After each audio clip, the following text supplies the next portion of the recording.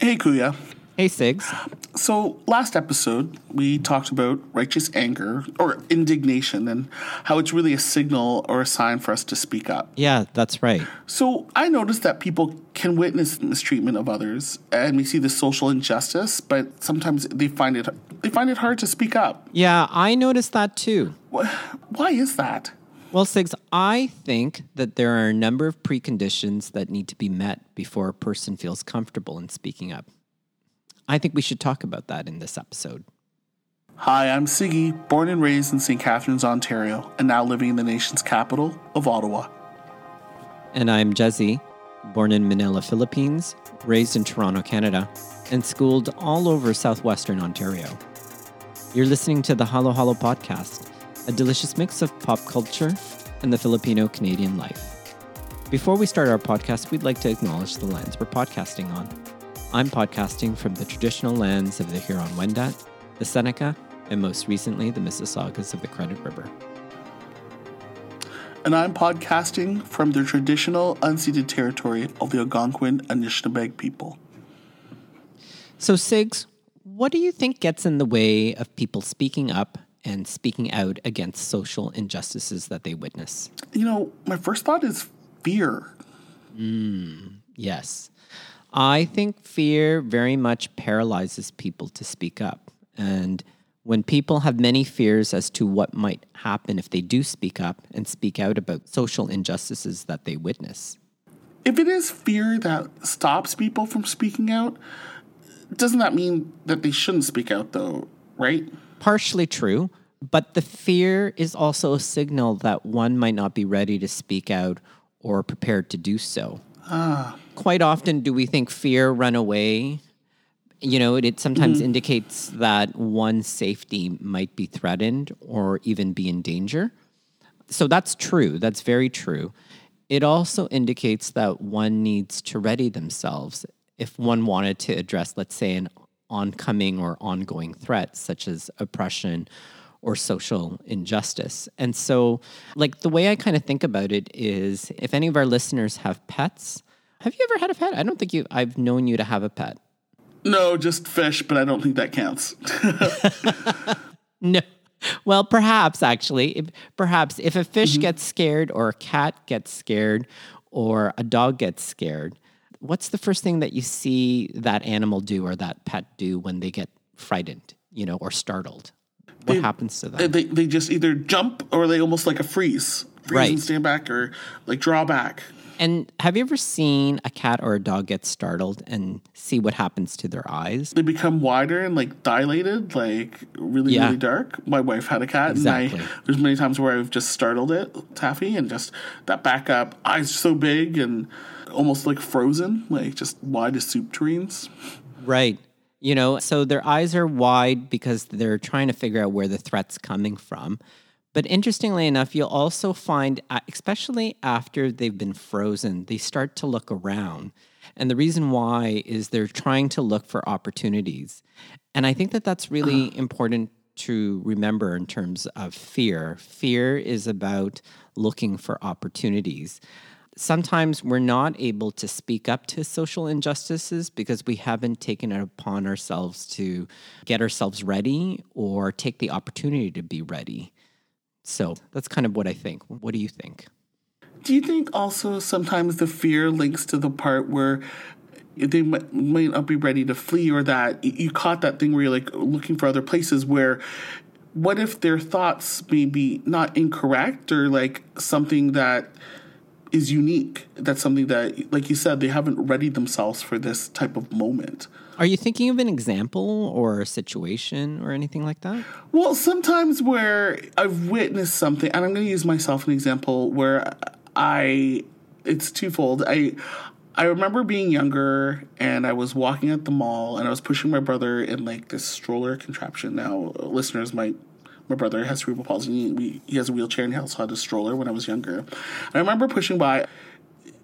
I saw these kids and called him like a horrible negative word, and I like just paused. Like they were laughed, and I just paused and I looked at them, and I was just like ready to like. I didn't even know what to say. I just like walked as if like I ignored them, and walked away from them. And I didn't even like call out like that was rude or stand up, but I was just like, what? Like fear of like, they're just young kids. If I yell at them, like it was just almost like that in action of like, what's happening here? Like, I find, especially in the example that you've described, is that a bit of fear comes in, we freeze, there's a bit of shock that occurs, and then we got to thaw out at that point. Mm-hmm. And then that's kind of where what I think the work starts to occur. And I think that sometimes that fear and that shock is really a sign to get ourselves ready and practice for when the next occasion of injustice or mistreatment has occurred. So I think the question that we all have to ask ourselves, especially if we find ourselves having difficulty speaking up to social injustice, so just like that in that example, we have to actually ask ourselves or do a readiness assessment, which means reviewing ourselves or engaging in some type of self-reflection to ask ourselves, well, what skills do I need? So there are many skills that one might need in terms of being able to speak up. I think sometimes people think that you just do that naturally, but actually there's a lot of things that have to occur. Like sometimes you have to be knowledgeable about what you're speaking up to. You just can't blindly speak to an issue or an injustice. You may know that an injustice is occurring, but you may not know how to respond to it. So it's really important to research. So asking yourself the question, what do I need more information on? And I know last year that was a lot that we were talking about, like where can I get some information on anti-Black racism or oppression?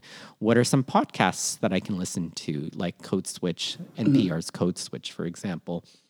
So reading up on issues, being also critical of what you read. Not everything you read necessarily has the correct information. So we also have to be kind of media savvy and inform ourselves accordingly. Yes. You know, I just find that like a really, really good point right now, Kuya. You're totally right. You see everything posted on social media and people second guessing or switching or really rechecking their thoughts and, oh, wait, you know what? I need to do more background information on this. Yes, the comment I said previously was incorrect. I meant it in this type of sense. Or, oh, you know what?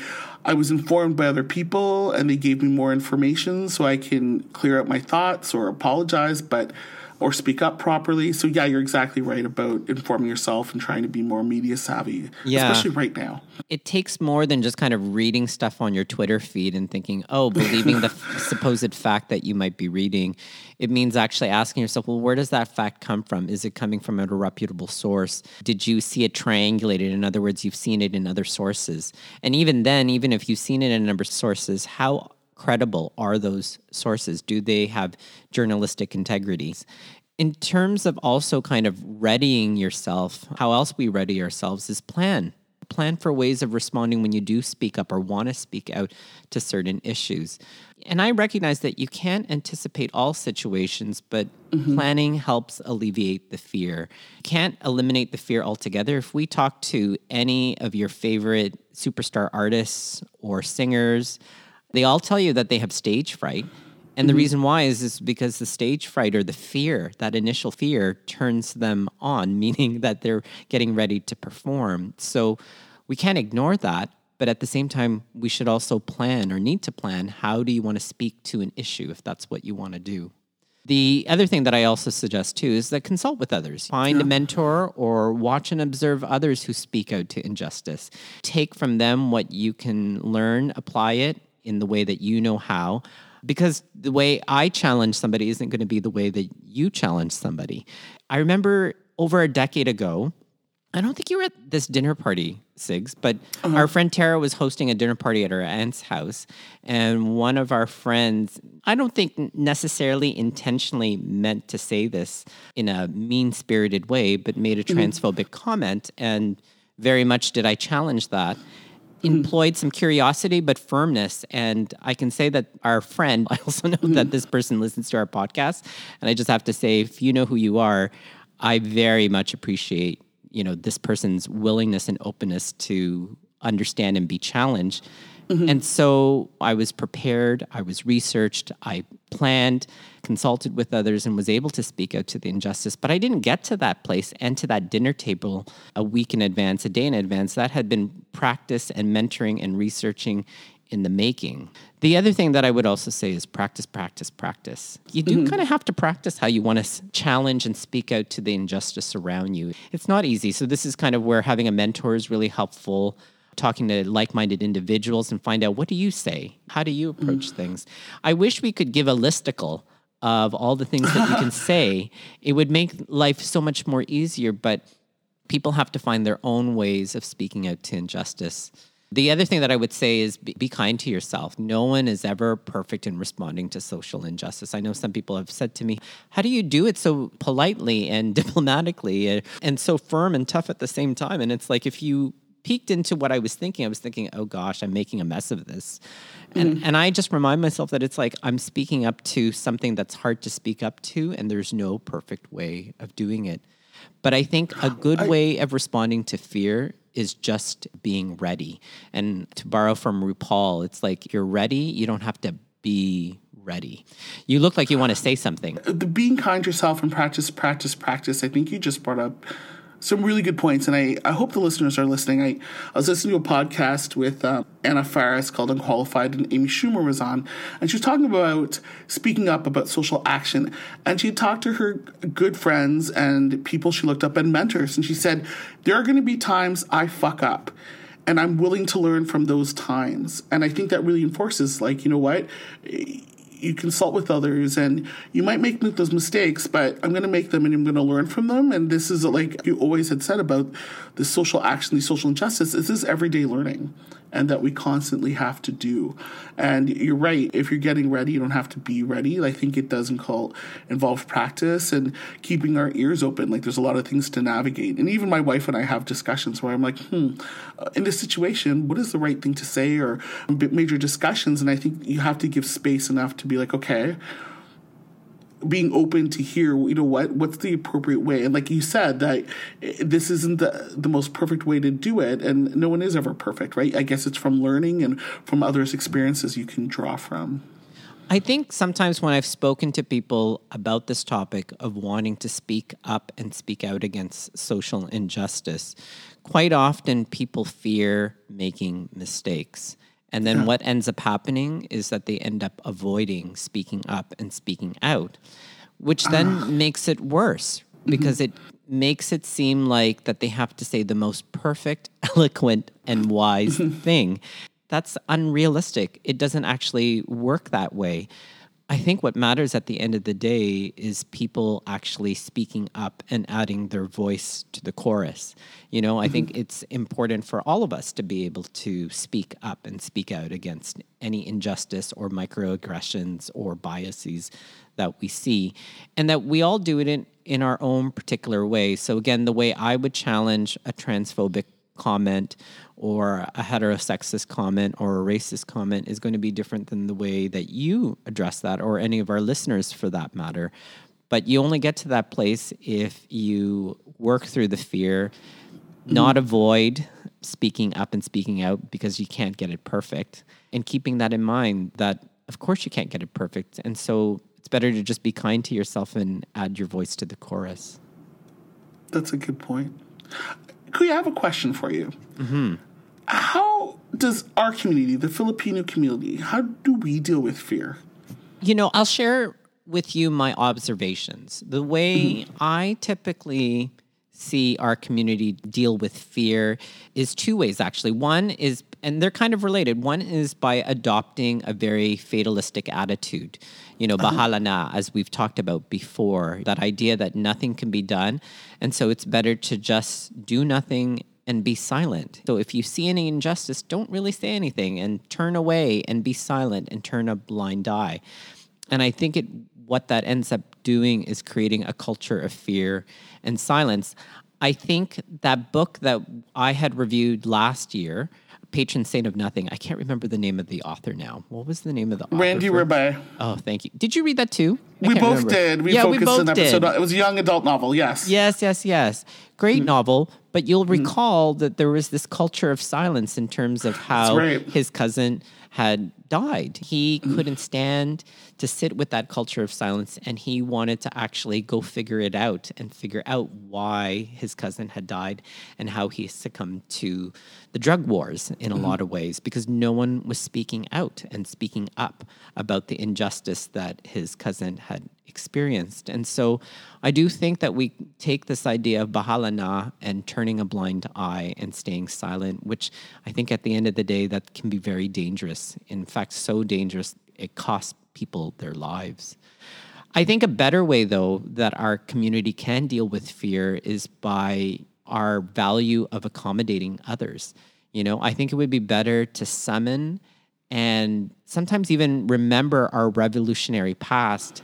You know, I think you'll recall the struggles of history in that taste test that I had done while I was in the Philippines. That's right. Yeah. Of the mural of Botong Francisco. And what I was so struck by in watching that mural was not only just seeing the strength of Filipino men, Filipino women. What I also was struck by was the number of revolutionaries that were captured on this incredible mural. And so when I think about that, as the Philippines has sought out independence, it relied on a number of revolutionary thinkers to seek out independence from the Spanish, the Japanese, and the Americans. You know, what I would almost encourage is for people to research these revolutionaries. I think it's easy for us to tell people, but as I had said earlier, researching and learning is part of the process. You might be surprised at some of the revolutionary thinking that these individuals had. And if it wasn't for them speaking up, you know, the Philippines could still be a colony, a territory of the United States in a lot of ways. And so are we lucky to some of these brave, and we would think fearless, but I'm sure if we talked to them, if they were still alive today, they would still say that they had fear, but they just were able to work through it and not avoid it. I think that that's what we can do in terms of a community is look back to our revolutionary past, and we may find some people, some incredible people who still was able to speak up to injustices and speak out and take action at the end of the day. So that kind of takes us to the fixing of the week. That I know today's topic on speaking up as social action is part of our 4-part collection on speaking to social injustices in this world, you know, but part of it is actually the feeling of fear. And I would just want to remind all our listeners that fear signals a threat, which really means that it's a signal to prepare. So find a way to prepare. And my guess is that we're all preparing in various ways when we need to speak up. And if we haven't been able to say something at that moment, it just means that we're just not prepared yet. So we need to go research, we need to go plan, and most importantly, we need to practice and keep in mind that we just can't be perfect. So speak up. Anything else to add, Sigs, before No, I think it's a great out? fixing of the week, and I like that you've reframed it into this is an opportunity for us to prepare through education, and no, I think you put it quite well. Thanks, Sigs. Take us out. If you have any questions, comments, concerns, and suggestions for future topics on Halo Halo Podcast, email us at halohalopopculture@gmail.com. You can find us on Twitter. Our handle's at halohalopop, and on Instagram at halohalopopculture. Finally, we receive editorial feedback from Mary Beth Badian. Our musical theme is by Chel Turingen. We'll see all of you guys again real soon. See you soon, guys.